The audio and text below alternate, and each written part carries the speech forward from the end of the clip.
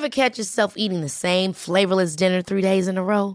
Dreaming of something better? Well, HelloFresh is your guilt-free dream come true, baby. It's me, Keke Palmer.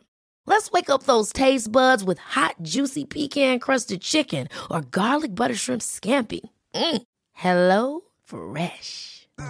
Stop dreaming of all the delicious possibilities and dig in at HelloFresh.com. Let's get this dinner party started.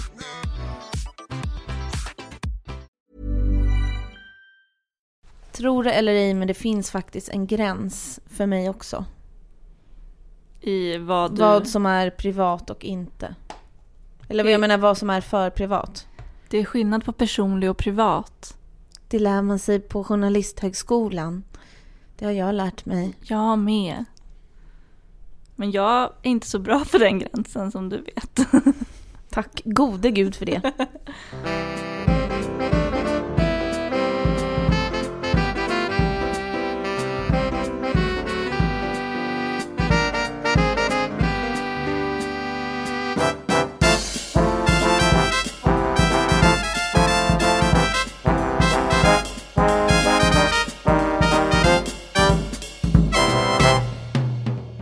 Hej och välkomna till Skvallerpodden avsnitt 38.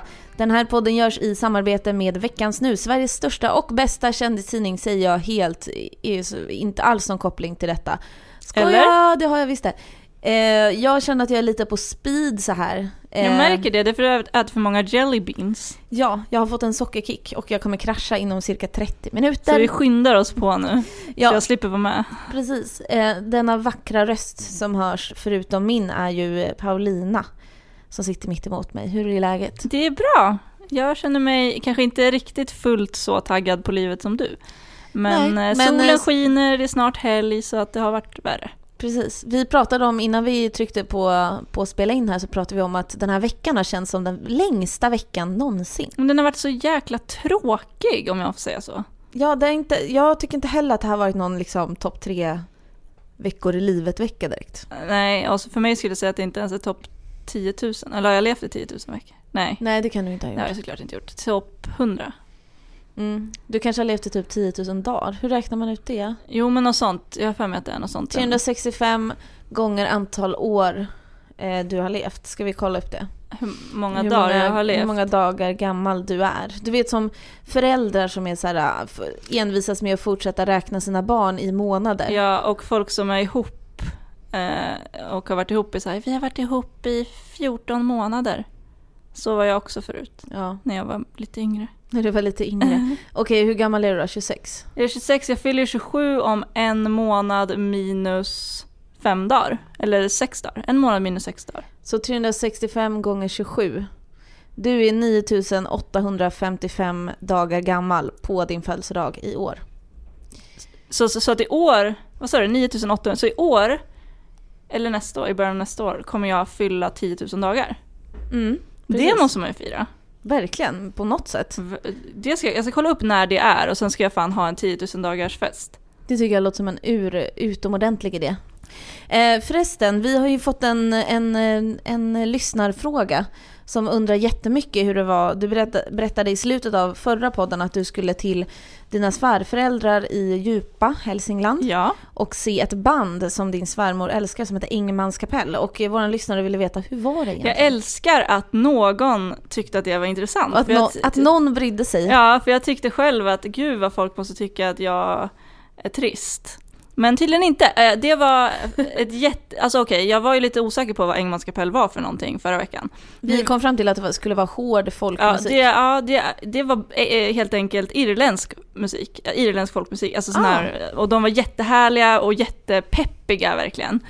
Och fick med sig alla. Medelåldern på det här stället var ju typ 60. Och jag tror så du drog ner jag tror inte ens att jag överdriver. Du drog ner i medelåldern ganska rejält. Ja, men jag var ju liksom den som var, alltså dansade minst typ. Alla var helt galna, dansade loss och de var så himla charmiga. Alltså jag känner mig benägen att hålla med min svärmor om att Engmans kapell är ett fantastiskt härligt band. Ja. Så att det rekommenderar jag. Är de från Djupa? Det tror jag inte. Nej, du vet inte var den kommer ifrån. Nej, men jag tror att det är någon slags Hälsingekoppling. Men var det någon slags liksom festival eller Nej, någonting? alltså det var ju då den här hembygdsföreningen som jag nu är med i. Jaha. För det blev man tydligen automatiskt när man köpte biljett till det här. De bara, vare sig du vill eller inte, nu är du med. Så det var ju de ordnade en fest och vi åt gulaschsoppa och det var bar som de hade ordnat, alltså en helt laglig bar där man fick köpa saker här i den här hembygdsgården till väldigt modesta priser och det var god mat och gott bröd och god efterrätt och underhållning in på småtimmarna. Det låter ju som världens bästa kväll. Typ. Men det var superhärligt. Men däremot så var jag med om något väldigt traumatiskt när jag var i Djupa. Åh nej, inte det med fåret va? Jo, jag var ju helt knäckt över det. De har ju då lamm där, eller får. Och nu har fåren precis börjat få sina lamm. Och då var det en tacka som hade fått 3 ungar. De är så söta när de är sådär små. De var 1 dygn när jag träffade dem. Så jäkla gulliga. Och de bara låg där och bräkte och var jättesöta. Och sen fick jag ju veta att en mamma kan inte ta hand om 3 lamm. Så ett av den dog. Och jag liksom, när jag satt där på morgonen efter så kom min svärmor in och bara, ja nu är de bara 2. Och jag bara ville liksom inte verka vara en mes. Eller så här, ville du vara en så här van bonde? Ja, men jag kände mig så här komplex att jag inte var tillräckligt lantlig för att jag tog så illa vid mig. Så därför så reagerade jag inte och sen gick jag in på toan och grät. Men Paulina. Så jag var ju lite skärrad när jag kom tillbaka till jobbet i måndags och bara kände att jag är inte alls så mycket bonde som jag trodde. Och det märktes ju verkligen på dig att du var skärrad, för att när du kom i måndags morse, jag var osedvanligt trött liksom, och satt hålögd liksom vid min dator. Och kände liksom, när jag är så där trött, då måste jag liksom, jag kan inte prata med någon då. Och så kom du in och var uppenbart skärrad, för du talade i 190 i kanske en halvtimme. Men jag hade känt mig så ensam hela helgen för att ingen där verkade riktigt förstå mig. Nej, men ingen tog det lika hårt som du. Nej, för att alla där var ju vana vid den här typen av händelser och jag har aldrig varit med om något sånt. Nej. Så att jag var ju helt så här, bara, gud, äntligen får jag träffa människor som inte är vana vid döda små lammungar som man bara så här, kastar ut på dynghögen typ. Och det kändes skönt att prata med er då faktiskt. Men då kände jag mig plötsligt så himla mycket mer stadsunge än vad jag är. Eller vad jag alltid brukar skryta om att jag är. Så nu har jag lite komplex att jag befinner mig mellan. För du tycker att jag är en lantis. Och de som är lantisar tycker typ att jag är en stadsunge. Så att jag liksom hör ju inte hemma någonstans. Stackars dig. Ja, jag har en identitetskris nu. Ja, jag och min sida träffade inget lamm. Däremot så träffade jag faktiskt Peter Forsberg förra veckan. Ja. Och det vet ju du, för du har ju sett bild på det. Om man vill se en väldigt en selfie på mig och Foppa när jag ser väldigt, väldigt nördig och nöjd ut, så kan man gå in på Veckans Nus Instagram som heter kort och gott Veckans Nu. Jag blev ju väldigt, väldigt avundsjuk när jag såg den bilden, för att Foppa är ju en legendar. Han är ju en legendar, och det roliga är ju att jag är och har aldrig varit en sport liksom, intresserad person på något sätt. Men vissa personer tar sig ju över de gränserna, som Zlatan till exempel. Det är ju ingen som inte vet vem det är, oavsett om man är intresserad av fotboll eller inte. Precis, men i alla fall, vi var på ett event för ett skomärke i förra torsdagen, och Peter Forsberg är alltså delägare i det här märket nu när det ska komma till Sverige, och det är alltså Steve Madden, och det är ett gigantiskt stort och jättepopulärt märke i USA, och nu kommer det till Sverige då och ska säljas här. Och då var han där på det eventet, och i början så såg inte ens vi honom, för att han liksom gömde sig bakom en kassaapparat liksom. Vi var nämligen i en skoaffär där eventet ägde rum. Och så när de skulle presentera då lite om det här märket, de bara, ja, så har vi en ägare här som är lite blyg, men kom upp nu så här. Så helt plötsligt så går Peter Forsberg upp liksom på scenen. Han känns ju som en blyg norrlänning också, fast ja, och jag bara, men gud, det där är ju Foppa, eller? Och sen så efteråt, när presentationen var slut och Molly Sandén hade sjungit, hon sjöng väldigt bra, då så stod vi liksom bara 1,5 meter från Peter Forsberg när vi stod, och han såg och pratade med någon annan. Och så var det jag och några kollegor här från förlaget som stod och velade i en evighet så här, men vi vill gå fram och hälsa, vi vågar inte. Men det är ju lite pinsamt. Jag tycker sånt är lite pinsamt. Som jag berättade typ för något avsnitt sen, så är den enda personen jag någonsin har gjort som är Thomas Di Leva. Ja, precis. Exakt. Ja, och så sen så bara, men gud, men jag måste gå fram. Så till slut jag var så här, nej, nu måste jag gå fram. Så gick jag fram så här, hej, Jag har en väldigt bra kompis som är ett väldigt, väldigt stort modofan. Skulle jag kunna få ta en bild med dig och skicka till honom? Det är det bästa sättet, att skylla på någon annan. Precis, så jag tänkte liksom att, för då är det inte jobbigt. Nej, då är det att man är snäll mot den man gillar. Liksom. Precis, och han bara, ja men gud, absolut. Han var så himla trevlig. Och sen så, när jag hade gått fram och tagit min bild och bara, tack så hemskt mycket, bla bla. Då så gick alla andra fram också. Och då fick han ta massa bilder, skriva massa autografer och sådär. Och du räddade kanske hans kväll? Och han stod och pratade, du vet. Han stod och pratade med oss på förlaget. Vad jobbar ni? Vad intressant. Och du vet, ställer frågor. Alltså det här är verkligen stort. Han är ju en av de, jag skulle säga topp 5 mest omtyckta kända personerna i Sverige. Han är så jäkla folklig. Därför var det så himla kul för några år sedan när Lotta Lundgren sa fel namn på typ Idrottsgalan. Minns du det? Nej. Hon skulle presentera Peter Forsberg, eller prata om Peter Forsberg från scenen, och kallar honom då Patrik Forsberg genomgående. Och man ser liksom på honom, man fattar ju att det handlar om honom, och man ser på honom att han tycker att det är asjobbigt, för att alla andra vet ju att han inte heter Patrik Forsberg.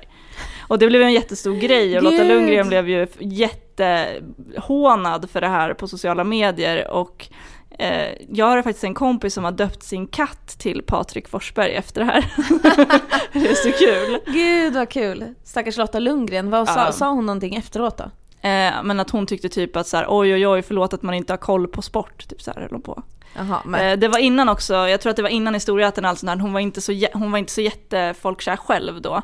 Så att hon fick utstå ganska mycket irriterade människor då. Ja, men lite så, alltså så här, visst, jag själv, eftersom jag inte kan någonting om sport, borde godta den ursäkten, men det gör jag ju inte, för alla vet att den heter Peter Forsberg. Ja, och särskilt om man nu ska presentera eller prata om den här personen på en tv-sänd gala, så kanske man ändå ska göra lite research. Ja, helst.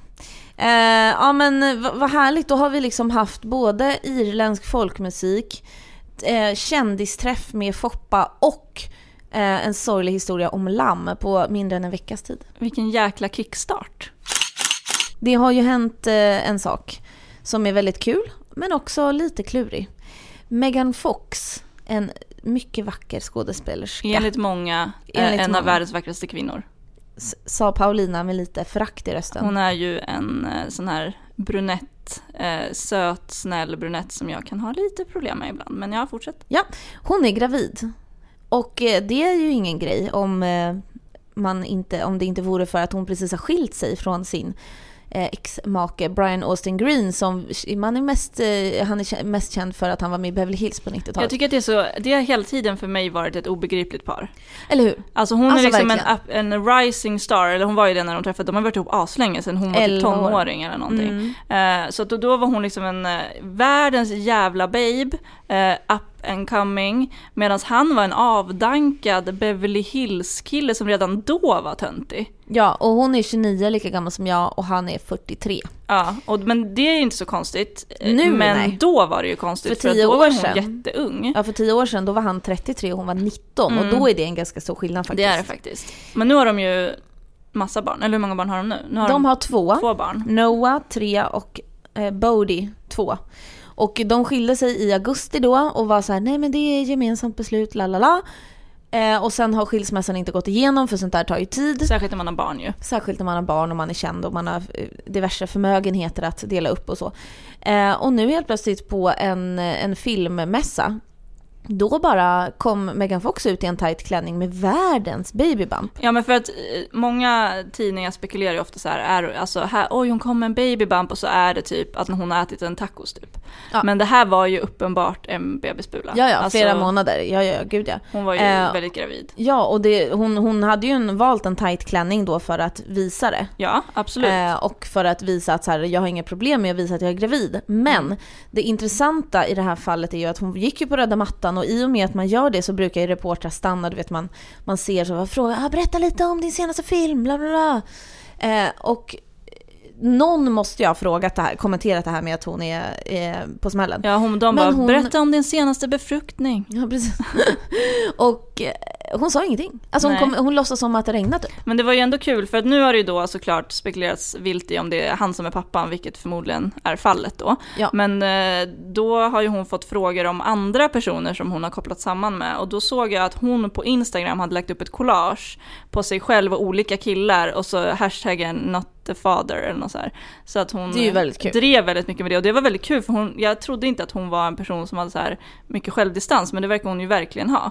Verkligen. Och då dissade hon ju då alla de teorierna, så att då återstår väl egentligen bara att det är hennes ex/nyblivne man igen. Jag vet inte om de ska fortsätta vara ihop eller hur de ska. Ja, det är lite oklart. Vissa källor säger att de ska försöka igen för att nu är hon gravid och så här, men vi ger en till chans liksom.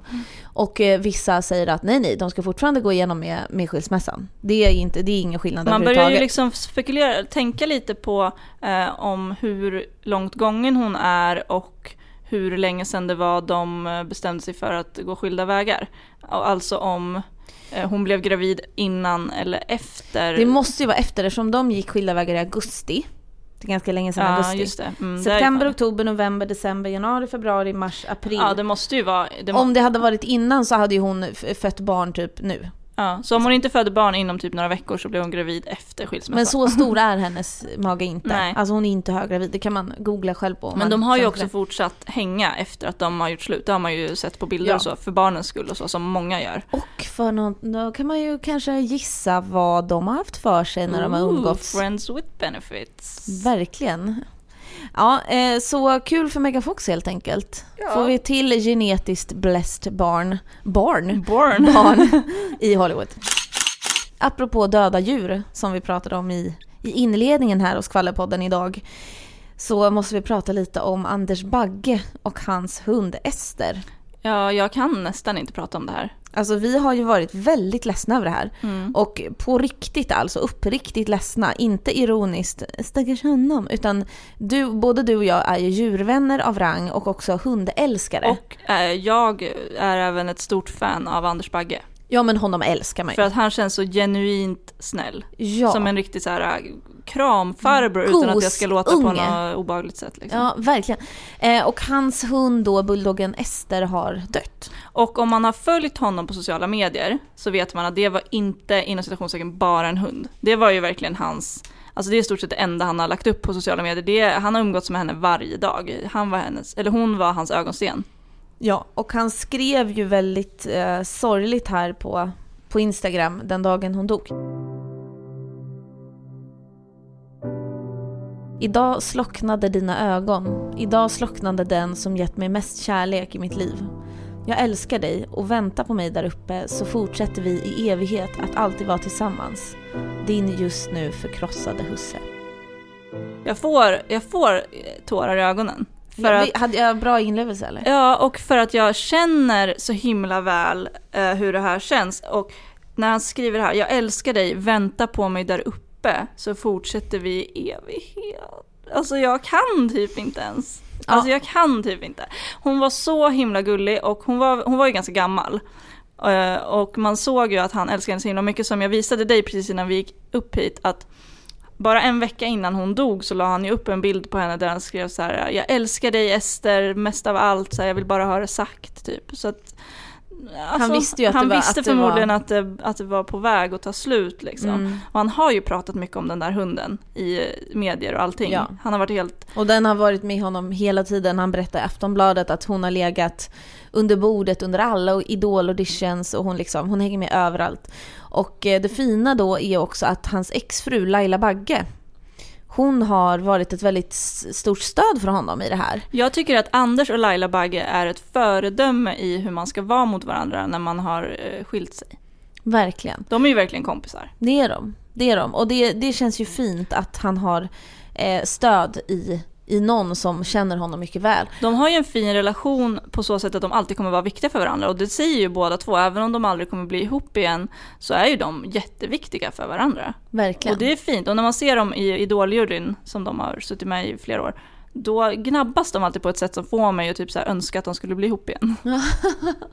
Drömmen om den eviga kärleken. Ja. Och varför Laila just förstår så så bra, den här sorgen efter att ett djur dör. Det är inte alla som gör det. Kan ha någonting att göra med att Lailas son Liam nyligen var med om en liknande tragedi, nämligen att hans skäggagam, tror jag det är alltså en sorts ödla, Lissy, dog. Det har varit mycket sorgliga djur. Ja, och det var också väldigt sorgligt. Alltså det som Liam då, han är väldigt liten, skrev på Instagram. Han skrev så här: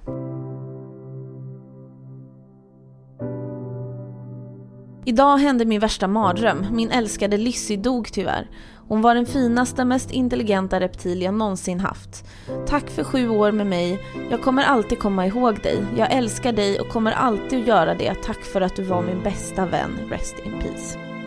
Nu får jag lite gåshud här igen. Alltså människor som älskar djur, och det gör ju de flesta barn.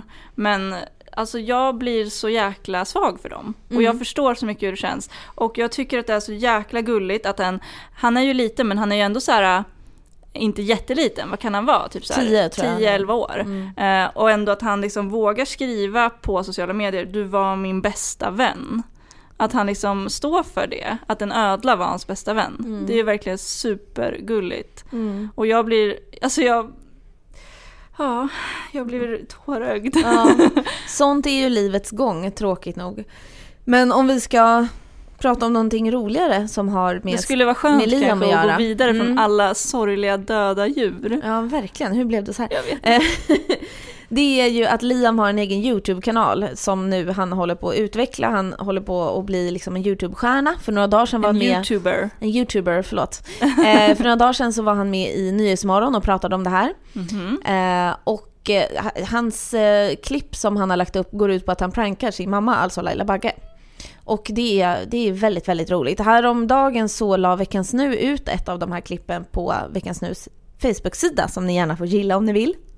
Wink, wink, där fick jag in den. Och vi ska ta... Det var ett prank alltså som gick ut på att Liam skulle hälla laxeringsmedel i Lailas juice. Och laxeringsmedel är alltså någonting som gör att man så att säga kissar med röven.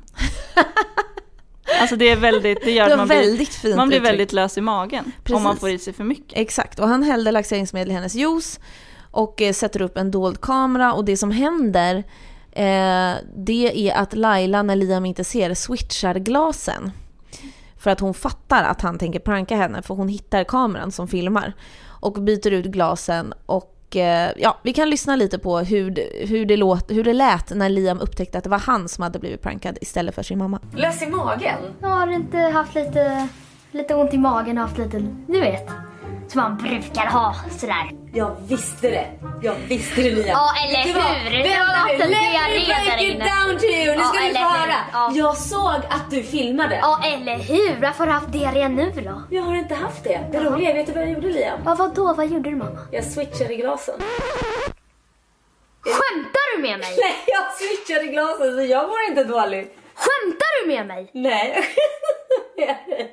Ja, och det gick ju inte riktigt som han hade tänkt sig. Och det är så också han presenterade det här klippet. Att idag gick mitt prank inte riktigt som jag hade tänkt mig. Och tittar man på hela det här klippet så är det lite för bra. Ja, jag håller med. Det ger mig en känsla kanske av att jag bara tänker rent spontant att en mamma kanske inte skulle göra så mot sin son. Om han var helt ovetande eller alltså överhuvudtaget. Alltså laxeringsmedel, det är väl inte farligt, men det är ju en väldigt otrevlig och oangenäm upplevelse då att vara väldigt dålig i magen i flera timmar. Ja, och att man sitter på toa och bara liksom bajsar loss. Ja, och jag tycker att ett barn kanske då inte kan riktigt begripa att det här är nog inte så schysst mot min mamma. Att det är jävligt taskigt. Men liksom. Däremot så tror jag inte kanske att Laila Bagge skulle utsätta sin 10-årige son för det här på riktigt, eller? Nej, alltså det jag tänker skulle vara den naturliga reaktionen att om hon upptäcker då att han filmar och misstänker att han har hällt någonting i hennes juice, det naturliga skulle vara att medan han då inte ser, hälla ut glaset och bara jag har druckit upp allting och pranka honom på det sättet. Ja, och liksom låtsas att hon blev sjuk eller någonting. Ja, eller typ så här, ja precis, lära låtsas honom en läxa liksom. Men istället så slutar alltså klippet med att det är Liam som blir laxerad och mår skit. Jag vet inte, men nej, det känns lite regisserat. Men oavsett så är det ett väldigt roligt. Man måste också säga att om det nu är regisserat så har det ju lyckats, för det har ju blivit viralt. Det har ju verkligen spridits överallt på sistone. Gud, ja. Så det har ju verkligen varit en skjuts för hans kanal, känns det som. Det här är ju första gången som jag i alla fall hört talas om att han har en YouTube-kanal. Ja. Och det känns ju som ett jättebra, om det nu är så, men ett jättebra PR-trick. Ja, och just det här med pranks och så, när man lurar folk och sådär på YouTube, har ju blivit jättepopulärt den senaste tiden bland svenska YouTubers. En av de största svenska YouTubersarna är allas vår Jockiboi, som gjorde karriär i Kungen av Tylösand då det begav sig för kanske 10 år sedan. Ja, honom minns man ju, men han gör ju väldigt elaka pranks på sin tjej. Ja, och hon gör pranks tillbaka på honom. Hela deras liksom affärsidé är att de prankar varandra. Så att det är ju ett smart drag av Liam. Vi får väl se om han blir Sveriges nästa prankkung. I'm Sandra, and I'm just the professional your small business was looking for. But you didn't hire me because you didn't use LinkedIn Jobs. LinkedIn has professionals you can't find anywhere else, including those who aren't actively looking for a new job, but might be open to the perfect role, like me. In a given month, over 70% of LinkedIn users don't visit other leading job sites. So if you're not looking on LinkedIn, you'll miss out on great candidates, like Sandra. Start hiring professionals like a professional. Post your free job on linkedin.com/achieve today. Ever catch yourself eating the same flavorless dinner 3 days in a row? Dreaming of something better? Well, HelloFresh is your guilt-free dream come true, baby. It's me, Keke Palmer. Let's wake up those taste buds with hot, juicy pecan-crusted chicken or garlic butter shrimp scampi. Hello Fresh. Stop dreaming of all the delicious possibilities and dig in at HelloFresh.com. Let's get this dinner party started.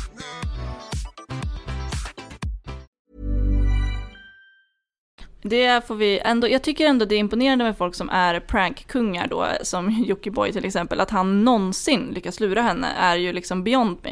Ja, eftersom han har lurat henne sin flickvän så sjukt många gånger nu, så känns det som att man inte skulle gå på någonting. Alltså det klippet från Jockibois YouTube-kanal som jag rekommenderar för att det är så jävla sjukt är ju när hon då gör slut med honom.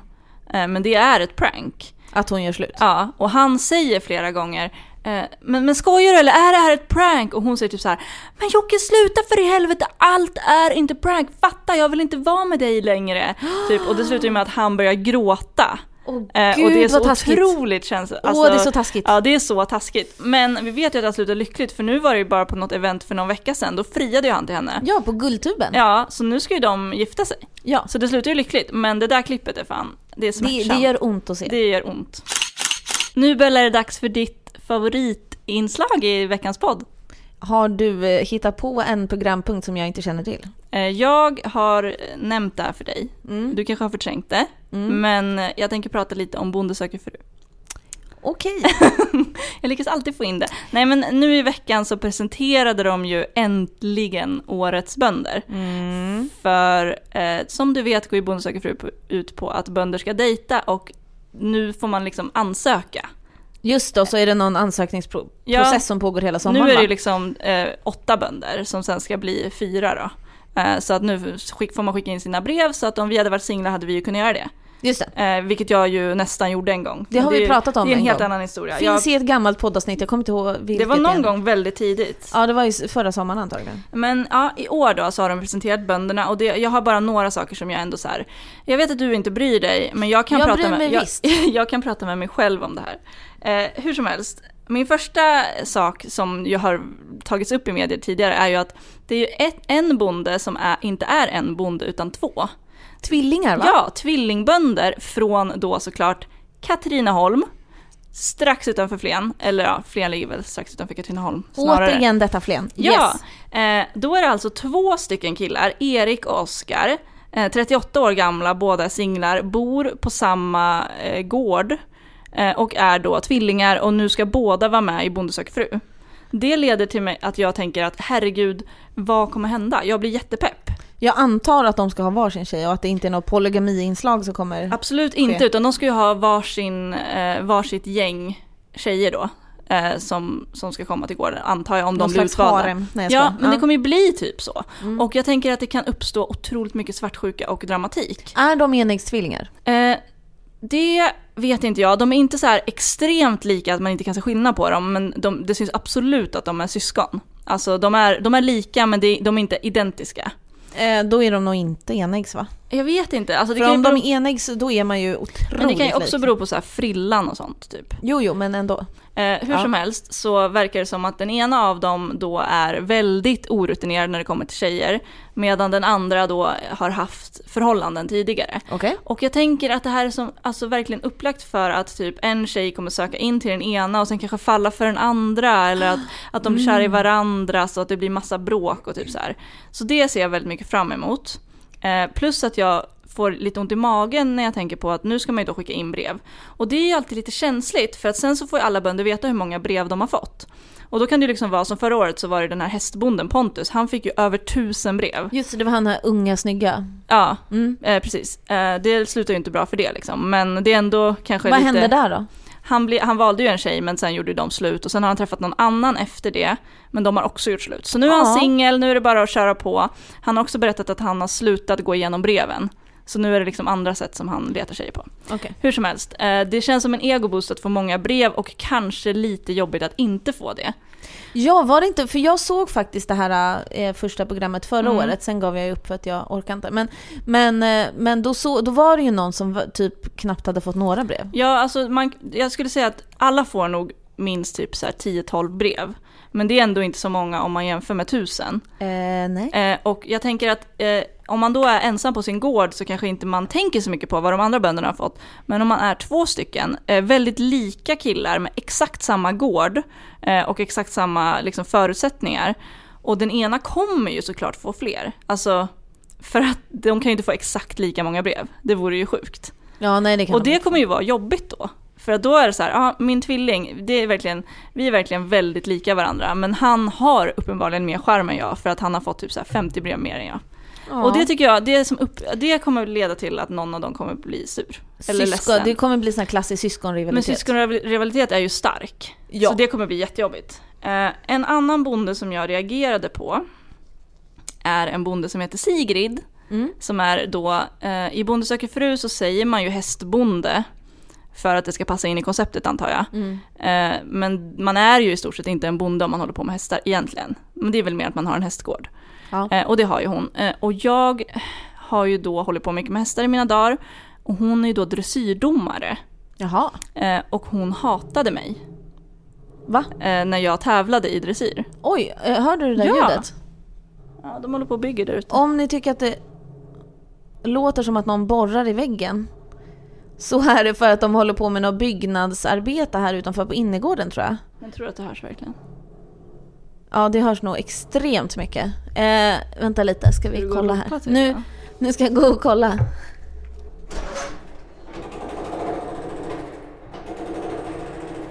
Alltså, hör du? Ja, vad gör du? Ja, orkar inte. Ja, jag är ledsen alla poddlyssnare om det här ljudet stör, men det är inte så mycket vi kan göra. Det är nämligen så att de borrar i betongen, husvägg mitt emot oss. Och där får vi stå ut med hela dagarna när vi sitter på redaktionen. Olika typer av ljud, de tappar saker, de slår i saker, de borrar i saker och de hojtar. Alltså hur länge håller de på, undrar jag? Ingen aning, det ser ut som de renoverar fasaden. Det är ett stenhus. Nu är jag inne på något helt annat än det vi pratade om tidigare. Men jag är en person som är väldigt känslig för ljud. Jag tror att det finns en diagnos på det. Men jag har så jävla svårt för störande ljud. Så det här är jättejobbigt för mig. Ja, du får tänka bort det helt enkelt. Försök. Var var vi någonstans? Vi var ju då i det här med Sigrid-bonden. Just det, som då är något av en enemy för mig. Men det här är alltså i verkliga livet? Det här är alltså IRL. Eftersom att jag då tävlade i dressyr när jag var yngre. Och hon var domare och gav alltid mig jättedåliga poäng. Och jag minns att jag tänkte att hon var ute efter mig typ. Jag kunde liksom inte riktigt förlika mig med faktumet att det kanske inte var så bra. Så att nu ska det bli så otroligt spännande att få lära känna henne mer om hon nu blir utvald. Men att se, för att hon, nu kanske jag är lite färgad här, men hon verkar ju fjantig alltså. Alltså när hon typ berättade om så här: ja, jag vill jättegärna hitta kärleken. Oj, vad det känns som att det ligger kvar gammalt groll. Det ligger kvar lite gammalt groll. Men så att jag hoppas att jag kan vara stor nog att ändra uppfattning om det visar sig att hon är härlig mot alla odds. Men ja, så att nu väntar då alla som vill ha en bonde. Det finns många söta bönder i år. Så att alla som känner för att, både killar och tjejer. Så att som sagt, gå in och kolla in Bonde söker fru på TV4 och så sök, för det skulle vara så jävla kul om någon av er kommer med, så kan ni berätta en massa insider-info för oss. För att jag vill jättegärna vara med själv, men jag tror inte att min pojkvän skulle uppskatta det. Nu har vi kommit till denna punkt. Här är en jingel för nästa punkt. Fråga skvaller på den. Fråga oss, vi vet. Och vi har fått en fråga från Fia på Snapchat. Så här skriver hon: hej! Tack för en superpodd. Jag har en fråga angående reality-tv. Har precis börjat kolla på Ex on the Beach och undrar hur det fungerar när de gör ett sånt program. De kan ju uppenbarligen inte följa något manus. Bestämmer de vad som ska hända dag för dag? Det känns alltid som att ett ex dyker upp när det är sämst möjliga timing. Sitter exen på något hotell och väntar och så kastar man in dem när man förstår att det kommer uppstå dramatik? Eller är det förbestämt och råkar bara bli så? Jag har tänkt på det här både med Paradise Hotel och Big Brother också. Sitter någon och följer deltagarna och bestämmer vad som ska hända baserat på vad deltagarna gör? Eller följer man en förbestämd timeline? Tack igen för en toppenpodd. Vi älskar er i Göteborg. Wow. Jag älskar Göteborg. Jag älskar Göteborg jättemycket. Håkan Hellström kommer ju från Göteborg. Bara en sån sak. Ja. Ja, och den frågan kan jag svara på ganska bra tror jag. För att jag har ju nämligen jobbat med precis reality-tv. Och jag har jobbat med Big Brother. Och jag jobbade med Big Brother under 1,5 år. Så jag hann göra 3 säsonger. 2 svenska och en norsk. Och det här var mellan 2011 och 2012. Så det var alltså när Big Brother gjorde comeback efter att ha haft en lång paus. Då Gry Forssell var programledare. Och i den första säsongen som jag jobbade med, då vann den här stora björnen Simon. Och så var det Peter och Martin och Sara som var på slutet. Det var det här järngänget och Rodney var med. Liksom. Ja, Rodney känner jag igen. Och sådär. Och sen andra säsongen så var det bland annat Annika Englund som idag är en bloggare. Just det. Och Marcello till exempel. Och lite andra härliga färgsakarpersoner. Men hur gick det till, undrar jag, Bella? Ja, alltså så här är det då. Programmet... Så här är det. Jag kan beskriva, det är så här, i Big Brother då så är det så att det är ett kontrollrum som är strax utanför huset. Alltså det var inte jag personligen. Big Brother-huset byggdes i ett annat hus. Och runt det här huset där de bor, som är som en stor lägenhet, så går det kameragångar med glas runt, så att de som är i kameragångarna, det vill säga fotograferna, ser in, men deltagarna från sitt håll ser en spegel. Ja, sådana tycker jag är så jävla läskiga. Jag brukar alltid tro att alla speglar är sådana. Och så tänker jag att någon sitter och glor på mig. Någon sitter på andra sidan och bara... Och sen några meter bort då, i en annan del av det här stora huset som var en gammal korvfabrik som ligger vid Årstafältet. Där är ett kontrollrum och där sitter följande personer. Den viktigaste, eller den som har liksom sitter högst upp i kontrollrummet, är avsnittsredaktören. Och det är alltså som en inspelningsproducent i vanlig tv. Alltså den som bestämmer vad man ska filma, vilka man ska filma, vilket ljud man ska ta upp, när man ska klippa. Eftersom Big Brother är ett sånt program som dels blir ihopklippta 1-timmesprogram på kvällarna och en direktsänd final på söndagarna, men det sänds också live dygnet runt i 100 dagar. Så därför kör man det som att sända live-tv dygnet runt i 100 dagar för de som jobbar med det. Och då är det så att det är en avsnittsredaktör som är den som har ansvar för att det ska bli ett program. Men vet man liksom att idag ska det här hända någon gång under dagen? Och sen det man vet är vilket uppdrag som ska ske. Och då finns en speciell grupp som jobbar med att komma på uppdrag och också att genomföra dem. Se till att deltagarna genomför dem och att de funkar. Alla de här tävlingarna du vet som gör att man kan vinna immunitet och så här roliga lekar och sånt där. Och sen så följs det här då av en handfull personer som följer deltagarna hela tiden. Det finns en stor vägg med 50 stycken tv-skärmar, en för varje kamera. Och sen så finns det mikrofoner monterade in i huset, drygt 90 stycken mikrofoner monterade vi. Och sen så har också alla deltagare varsin sån här liten mikrofon som kallas för mygga som sitter liksom på bröstet. Ja, det ser man ju alltid i Paradise Hotel att de går runt med en jävla höft. Det är som ett halsband och så är det ett halsband med en mygga på och sen så går en sladd till en sändare som man sätter liksom i bältet. Det känns som att det förstör Paradise Hotel-deltagarnas bränna. Stackars dem.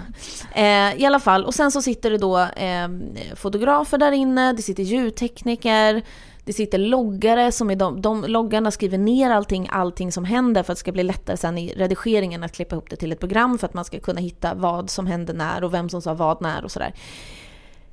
Så är det, så det är ingenting som liksom är bestämt att den här personen ska börja hata den här eller sånt där, att man styr över deltagarna så, eller att man klipper dem så här. Man kan liksom inte vinkla om en person så att den blir helt annorlunda, för det är det många reality-deltagare tycker, att de blev orättvist porträtterade. Men man kan aldrig redigera eller klippa eller vinkla om så pass mycket att de blir liksom en annan person. Nej. Däremot så väljer man ju förstås att ta ut de bästa delarna. Om det sen får personen att framstå som kanske elak eller dryg eller osympatisk, ja då är det ju för att de här sakerna har ju hänt. Men man ändrar ju liksom inte i historien på något sätt. För jag minns att det gick rykten under inspelningarna av Paradise Hotel det året som Saga och Christian var med. Att det gick rykten om att folk hade blivit lovade pengar mot att de fattade vissa beslut för att det skulle bli mer. Men det var bara rykten och de bekräftades aldrig. Det tror jag inte, nej. Jag har ju många vänner, gamla tv-kollegor som jobbar och har jobbat med Paradise Hotel. Och det Paradise Hotel fungerar inspelningsmässigt precis som Big Brother, bara att man sitter i Mexiko. Och har lite varmare men lite skabbigare liksom. Och sen så angående, det var nog mer, men så här, när det är så osviklig timing, då är det såklart förberättat för att det ska bli en bra historia, story, och för att det ska bli bra innehåll så är det såklart att man skickar in en person när det passar som minst/bäst liksom. För att det ska bli bra innehåll, att så här, sitter man kanske och pratar om så här, jag sitter och pratar om ditt ex Örjan, säger vi att han heter. Och bara, för fan, han var alltid så jävla dum i huvudet. Men det måste ju ändå vara... Och då är det såklart klipp in men med Örjan. Jag tänker att så här, det är klart att det är så, men det måste också vara så att någon har sagt till mig att börja prata om Örjan, för annars skulle jag fan inte börja prata om honom helt plötsligt. Det måste ju vara så här att någon bara, nu kan ni börja prata om era ex eller något sånt där. Annars alltså, är det jättekonstigt. I Ex on the Beach kan jag inte säga exakt hur det funkar. Men i Paradise och Big Brother är det ju inte så. Utan då styr man liksom inte över deltagarna på det sättet överhuvudtaget. Fast man styr ju ändå mycket över dem när de pratar med kamerorna. Det har de ju sagt själva. Att det där skulle jag aldrig ha sagt om inte jag hade fått den raka frågan. Och de liksom hetsade mig ändå lite att säga det. Eller det har i alla fall de sagt när jag har pratat med dem. Vilka då? Ja, men typ Saga och Christian. Att vissa saker skulle jag aldrig ha sagt om inte personen som gjorde den här pratan med mig då skulle ha ställt den här ledande frågan och typ fått mig att låta mycket argare än vad jag är till exempel. Det är klart, just det är också skillnaden mellan Paradise och Big Brother. Att i Paradise så är det såna kallade synkar när de sitter och pratar med en person bakom kameran och bara kommenterar. Och det är klart att då leder man ju in dem så här. Blev du arg igår när Christian gjorde så här mot dig? Ja. Såklart, det är ju en vinklad fråga för att man behöver de här kommentarerna och åsikterna för att programmet ska gå ihop. Det momentet finns ju inte i Big Brother till exempel. Nej, för då sitter de i bikten istället. Typ. Precis, och då får man använda det istället. Jag hoppas att det här var tillräckligt bra svar. Jäkligt matigt svar alltså. Jag har pratat i 100 år. Vi hoppas i alla fall att du är nöjd med svaret. Fia. Du kan väl mejla oss på veckansnu@fridaforlag.se så kommer du att få en Mystery box. Och det du ska skriva är alltså din postadress. Ja, och ditt fullständiga namn. Oj, stereo. Jäklar. Precis, och du som vill ställa en fråga, gör likadant. Mailar till veckansnu@fridaforlag.se eller kontaktar oss via sociala medier. Jaha, Paulina, då var ännu en skvallerpodd till ända. Ja, och då var det ju helg igen. Det känns som att nu helt plötsligt känns det som att den här veckan inte alls var lång. Men den har ju faktiskt varit lång. Ikväll ska jag äta på McDonalds på bordsbokning. Jag har bokat bord på McDonalds. Va? De har ju någon särskild kampanj nu när man får testa på Jureskogs burgare, den här tv-kocken. Och då har jag ett bord bokat ikväll klockan 19 då jag ska få prova den burgaren. Den verkar jäkligt god med tryffelmajo bland annat. Vad så gott. Det ska bli kul. Enligt uppgift så kommer det vara tända ljus och sånt. Wow! Så det kommer vara en upplevelse. Gissa vad jag ska göra. Sjunga. Korrekt. Man kan gissa det när som helst. Varför jag repar hela tiden. Det var väl allt då. Vi får väl säga att vi önskar er en jättebra helg och en jättebra vecka tills vi hörs nästa gång. Hej då! Hej då!